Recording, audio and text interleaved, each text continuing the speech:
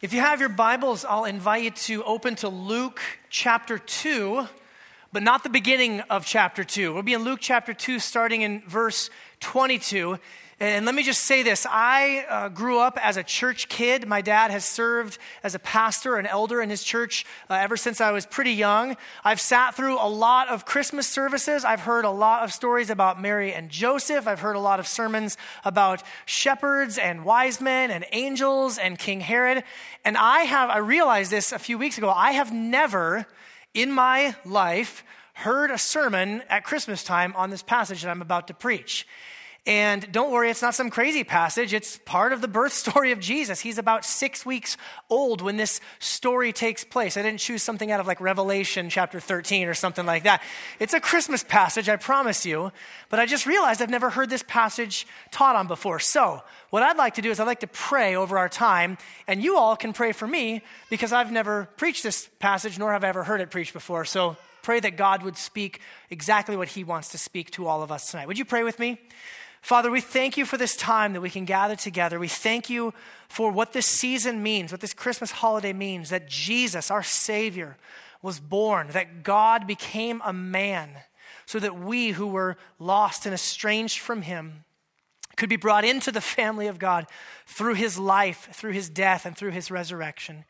God, I pray for myself that you would guard my lips, help me to only teach that which is in line with the truth of your word. And God, for each and every one of us, would you give us soft and teachable hearts that we might grow closer to Jesus, in whose good name we pray. And everyone said, amen.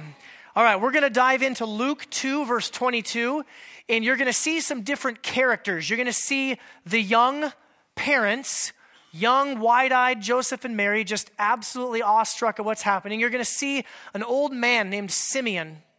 And we're going to see an even older woman named Anna. And the thing I want you to watch for as we read these verses together is their reaction to this Christ child, to this Messiah.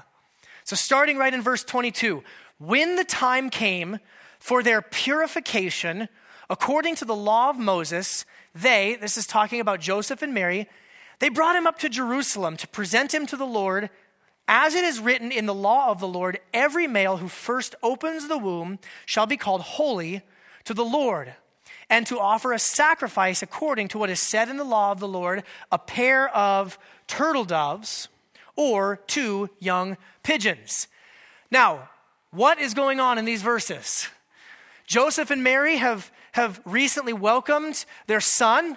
Mary has given birth, the son, Jesus. His name is called Jesus. It was a divine birth. He's prophesied by the angel to be the Son of God. Joseph is his adoptive father. You can even call him that type of title.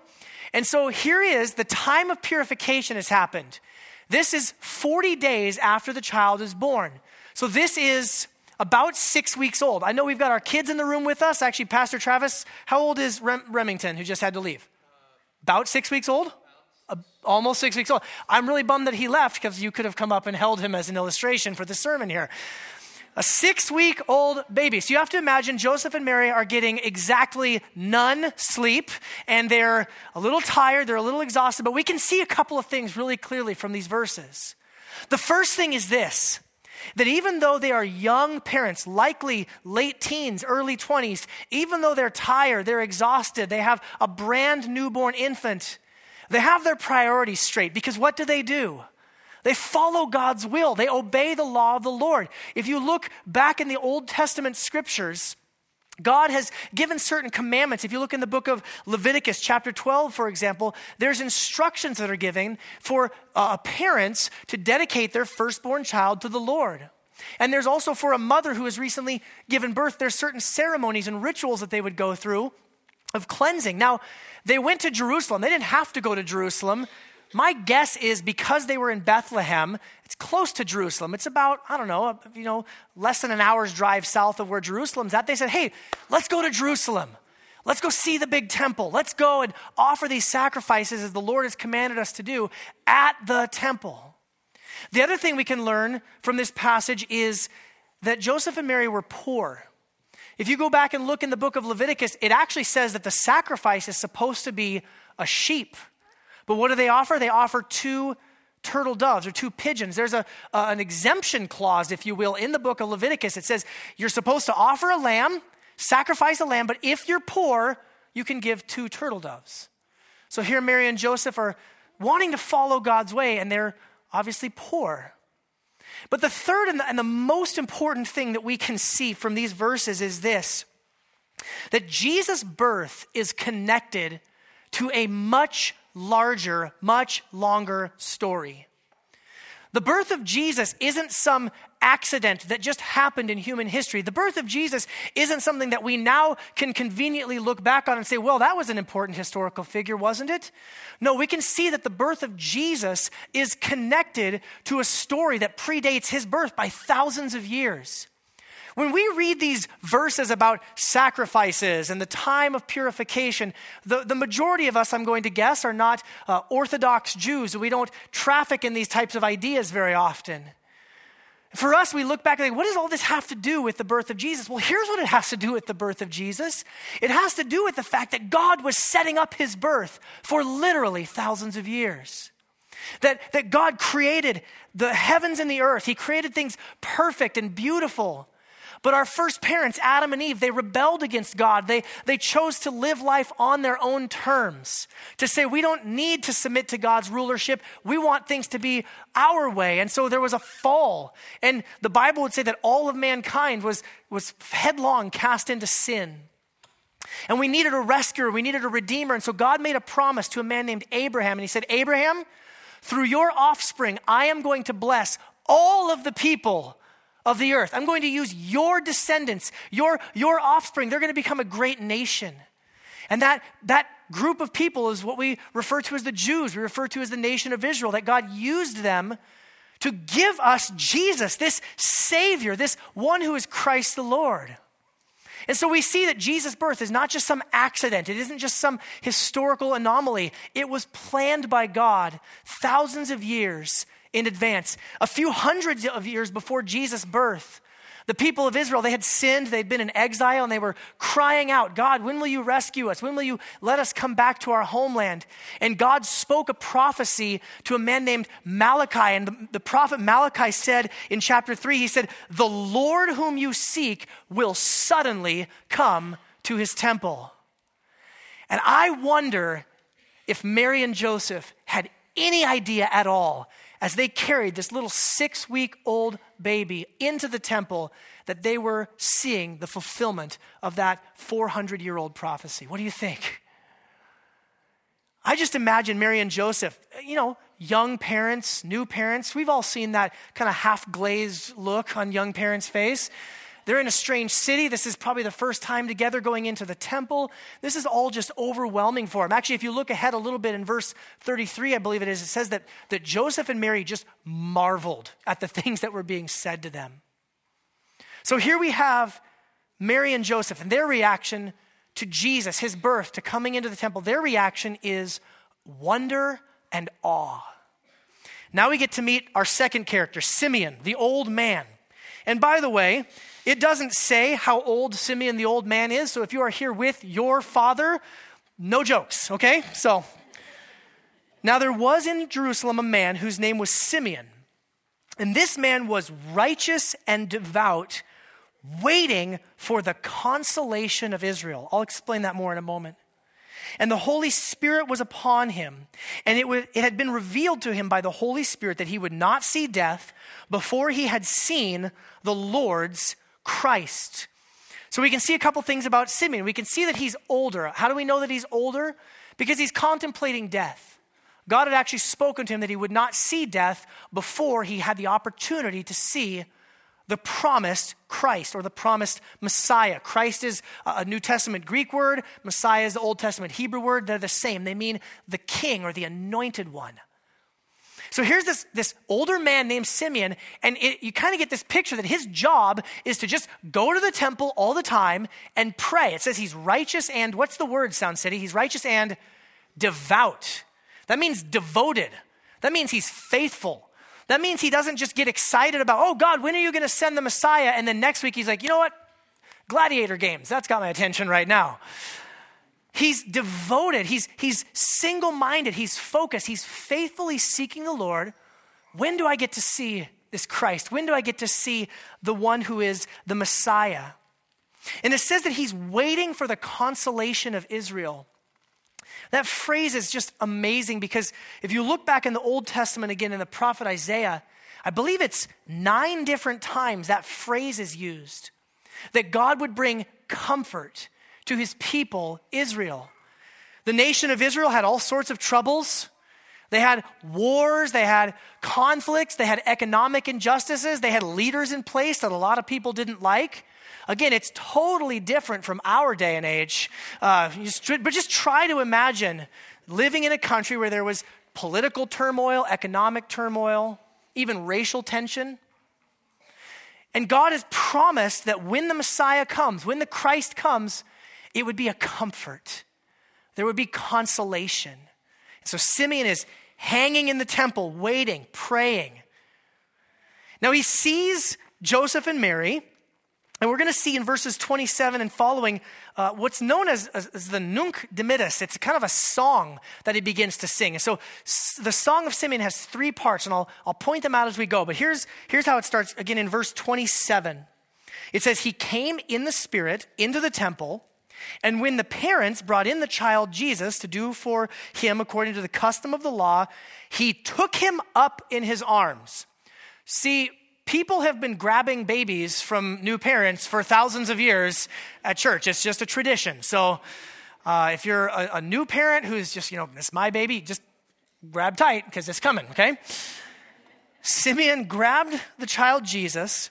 He blessed God and he said, Lord, now you are letting your servant depart in peace, according to your word. For my eyes have seen your salvation that you have prepared in the presence of all peoples, a light for revelation to the Gentiles and for glory to your people Israel. And his father and his mother marveled at what was said about him. Let me pause here for a moment. Simeon was promised by God to get to see the Messiah before he dies.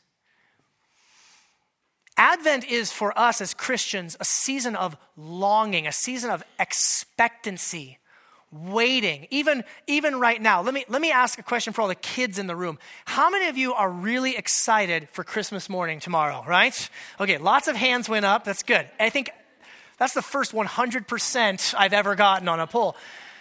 Is it there yet? Is it there yet? In my house, my kids, we have this little kind of hokey wooden Christmas tree thing, and there's these little blocks, and you can spin them, and you can do a countdown, the number of days until Christmas. And my kids, quite literally, have gone to blows over who gets to count down the numbers. They're so excited for Christmas to come. I want you to imagine this older man, Simeon, that longing, that eagerness, that expectancy. God, you said I would get to see your Messiah. You said I would get to see the Christ before I die. God, I don't know if you've noticed, I just keep getting older, not younger. And so when's it going to happen? And it happens. And here's Simeon with his heart full of joy. He blesses God.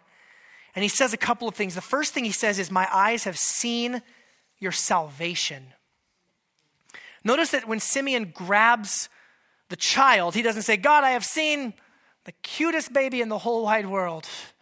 God, I have seen a symbol of great peace amongst conflict. And he says, I have seen your salvation. Simeon knew that no matter what problems people are dealing with in life, no matter what problems a nation may be dealing with, the most important issue that needs to be addressed is the issue of salvation. That apart from God's grace, we have all sinned. And our sins deserve a penalty. Our sins deserve judgment. God is a righteous God. God is a holy God. God is a just God. And so apart from his salvation, apart from his grace, we deserve that judgment. But God was not content to let judgment have the last word, because God is also a God of great mercy. And so he offered his son Jesus, this baby to be born, to come and to be the salvation for all who would believe. And so I ask you tonight, friends and family, people who are part of Sound City, guests who are visiting with us, I ask you this question. It's the same question I ask every single Sunday. Do you know that Jesus is your salvation? Have you trusted in him? Have you repented of your sins? Said, God, I know I have fallen far short of your standard, but I'm thankful that in Jesus, there is a way for there to be salvation. There's a way for my sins to be forgiven. Have you trusted in Jesus? The second thing that Simeon says here, he says it's for all people. He says it's a glory for Israel, a light for revelation to the Gentiles. That's just a word that means all the other people in the world who aren't Jewish. He said this is happening in the presence of all people. Friends, this is great news for us because guess what? In the Pacific Northwestern quarter of North American continent, we're the Gentiles. We're the ones that God said that he would bless through Abraham's descendants. And that all peoples literally means all peoples. That God's salvation is available to any who would trust in Christ Jesus. I've been around people long enough, myself included, to know that there are times when we look at this gift of God's grace and we think, well, you know what? I just need to get a little bit more holy first. I just need to get a few things cleaned up in my life and then I'll come to Jesus. I just need to get this mess figured out and then I'll entrust myself to God. No, the point of the gospel is it's not up to us. It's based on his grace, not on our efforts. It's based on his mercy, not our works. And so if you're here tonight and you think that you're too far gone, you're outside of the reach of God's grace, I'm here to tell you with all the love in my heart, you are really, really wrong. God's grace is for you. God's love is for you. God's mercy is for you. Simeon's song continues, and it takes a little bit of a tonal shift, right? It's been in a major key, and now it goes into the minor. It has been, have yourself a merry little Christmas, and now it's going to go into, what child is this?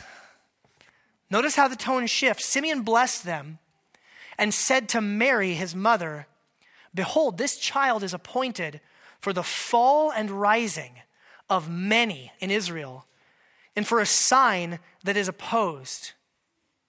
And a sword will pierce through your own soul also, so that the thoughts from many hearts may be revealed. Notice how he's addressing Mary in this.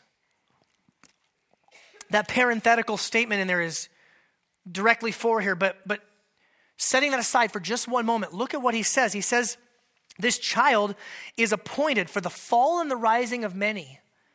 And there's going to be opposition because the intentions of people's hearts is going to be revealed. Friends, you need to understand something about Jesus. Jesus did come to bring peace on earth. Jesus did come to bring reconciliation to the Father. Jesus did come to demonstrate God's love and grace and mercy to all who would believe. But you need to understand this, that there is something about the gospel of Jesus Christ which has an inherently divisive element to it. Jesus is, 2,000 years later, still incredibly controversial. You can love him, you can worship him, or you can reject him, or even despise him. But the one thing you cannot do with Jesus is remain neutral. Jesus himself didn't give that option. Jesus represents a crossroads. Jesus said himself, if anyone would follow me, let him deny himself, pick up his cross, and follow me. What Jesus is essentially saying is, you have to die to everything that you think and everything that you want in order to follow me and in order to really gain true life. Jesus said all sorts of controversial things. Jesus, the most loving, gracious, merciful person who was ever born, faced opposition all the way through his life. Friends, the gospel does put us at a crossroads. The rising and the falling of many. And side note, listen to what he says to Mary. I think it's interesting that Simeon speaks only to Mary. Those of you who are familiar with the story in the New Testament, you know that Joseph just kind of disappears from the story, doesn't he? We don't really see him much after this moment here. Most scholars and Bible commentators believe that Joseph likely died sometime during Jesus, maybe adolescence, early adulthood, before Jesus entered into his public ministry. He's speaking to Mary because he knows that Mary will one day be standing alone, watching this baby boy, this 6-week-old baby boy that she's holding. She'll see him nailed to a Roman cross. And she'll be standing there alone. And her heart will break in two. This term for a sword will pierce your heart. It's like a broadsword. It's a powerful. This isn't like a little pinprick. This is a heart that is devastated. You can't celebrate the birth of Jesus without talking about his death. Jesus, the child, the Christ child, the Messiah, he came in order to die on a Roman cross in our place for our sins. He said it himself, that I came to lay down my life for the ransom of many.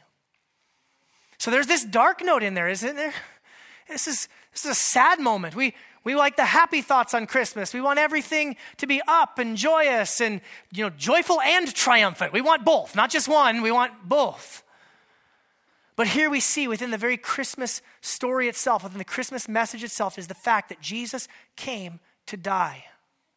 And friends, it's not an exaggeration. I don't think I'm going too far out on a limb to say that in this room right now, there are people who are dealing with all sorts of brokenness, all sorts of pain, all sorts of sorrow, all sorts of hurt.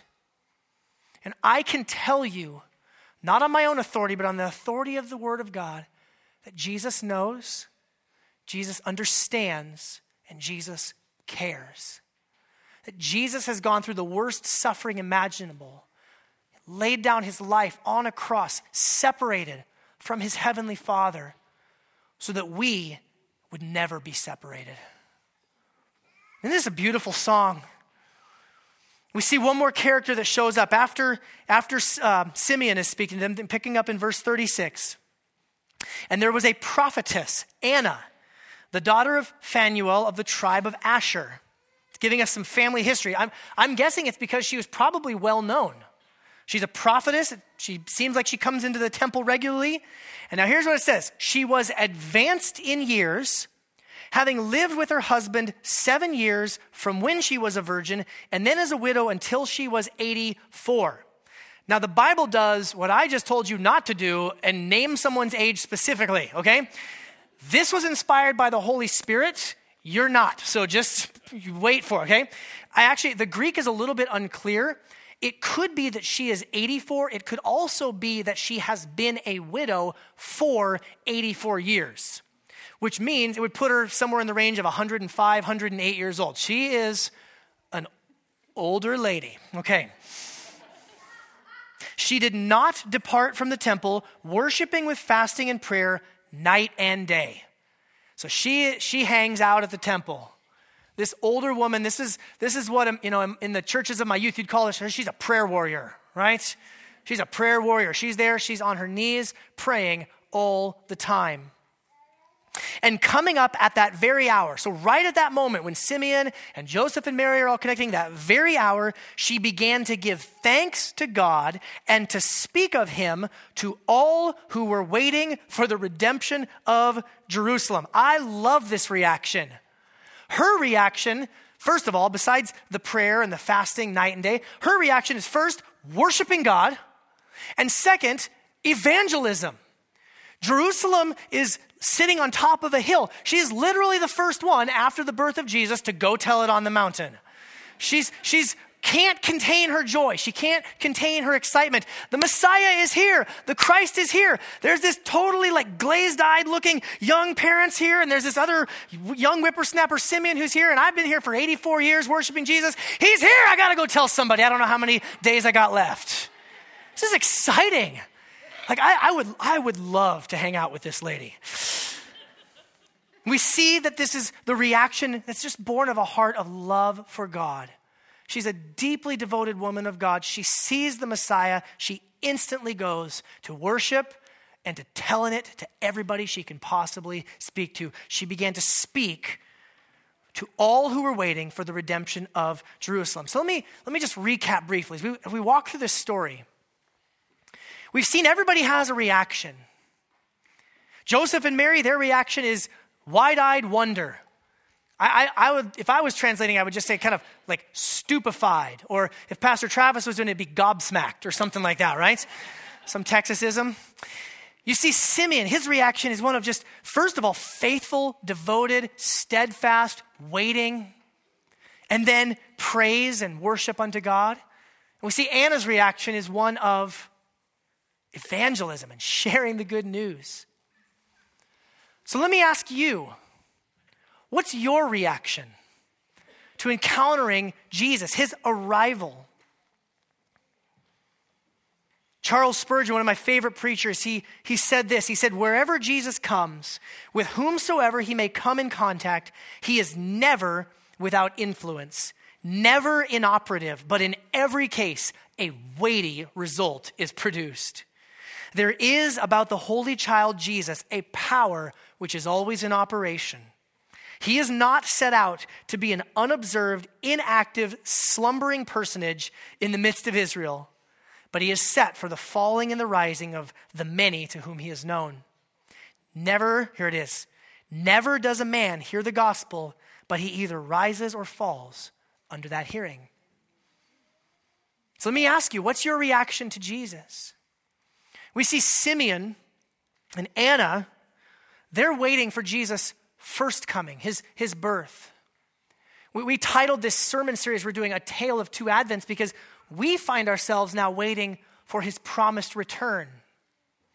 For those of you who are followers of Jesus, are you wide-eyed and mystified like Mary and Joseph? Are you faithful and devoted, waiting for the return of Jesus like Simeon? Are you telling it on the mountain, sharing it with everybody who will possibly listen like Anna? For those of you here tonight who are not Christians, what do you hear when you hear about this child? What is your reaction? Because the one thing that Jesus doesn't allow for is no reaction. He's here. He's coming again. That's very good news. Amen. Let me pray for us. God, thank you for this story. Thank you for this glimpse, God, this lesser known part of the Christmas story. God, I ask and pray that these words would sink down deep into our hearts and that you would enable us to respond now to Jesus. God, through the various ways that we're going to respond, help us to respond. And Jesus, I pray for all of us to have a closer encounter with him tonight. We pray this all in Jesus' good name. Amen. Church, I'm going to invite you to respond in a few ways. The first way we're going to respond is with the giving of our tithes and offerings. I know and recognize we have a good number of family and friends here, so I just want to point out you're not under any obligation to give, but if you would like to, you're welcome to. We don't want this to be any sort of pressure or anything like that, but this is something that we do as a way of worshiping God. And so if the financial stewards would go ahead and collect the offering, and then in a moment, they're going to pass out the elements for communion. And let me just say this up front. Communion is a celebration for Christians. If you're a Christian, even if you're a guest or a visitor, you're welcome to join with us in the celebration of the Lord's table. If you're not a Christian, tonight would be a good opportunity either to abstain and just reflect on this message of Jesus, or even better, give your life to Jesus. Receive that grace that I've spoken of and join with us around the table. While they're collecting the offering and as they go to pass out the elements, let me read a few questions. We do these things called community groups, and I don't know what everybody's doing this week as far as gathering together with the holidays, but my hope and prayer is that you would have some time together as a community to discuss what we've talked about. Here's a few questions to help kind of get the conversation going. Why do you think that we don't often hear the story of Simeon and Anna included in many of our Christmas traditions? Why is this story included in the Bible? What's it there to teach us?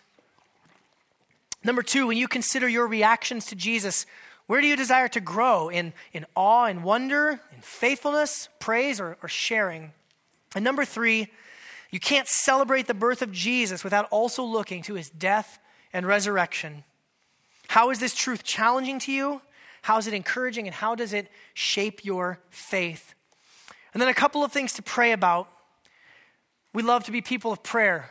I want us to grow as people of prayer in this next year. Amen? People of prayer like Simeon and like Anna. So here's some things to pray. First of all, just thank God for the amazing gift that we have in Jesus. And second, pray that we would be people who are marked by the wonder of Mary and Joseph, the faithfulness of Simeon, and the evangelism of Anna. I'll read from 1 Corinthians 11. I mentioned the Lord's table, and this is an invitation for all of us who are about to partake. They're going to hand out the elements here. 1 Corinthians 11 says this, the Lord Jesus, on the night when he was betrayed, he took bread, and when he had given thanks, he broke it and said, this is my body, which is for you. Do this in remembrance of me. In the same way also, he took the cup after supper, saying, this cup is the new covenant in my blood. Do this as often as you drink it in remembrance of me. For as often as you eat this bread and drink the cup, you proclaim the Lord's death until he comes. And then there's an opportunity for reflection. Whoever therefore eats the bread or drinks the cup of the Lord in an unworthy manner. Unworthy manner means just an unexamined life. Nobody is coming here tonight perfect. We all have sins of which we need to repent. But whoever eats the bread or drinks the cup in an unworthy manner will be guilty concerning the body and the blood of the Lord. So let a person examine himself then, and so eat of the bread and drink of the cup. And while they're finalizing, passing those elements out for you, I want to lead us through a group prayer of response. You can go ahead and throw that first slide up there. There's going to be 3 slides. And what I'll do is I'll read the first 2 slides. And then on the third slide, I'd like to invite you to read along with me out loud, if you would. This is a few hundred-year-old prayer.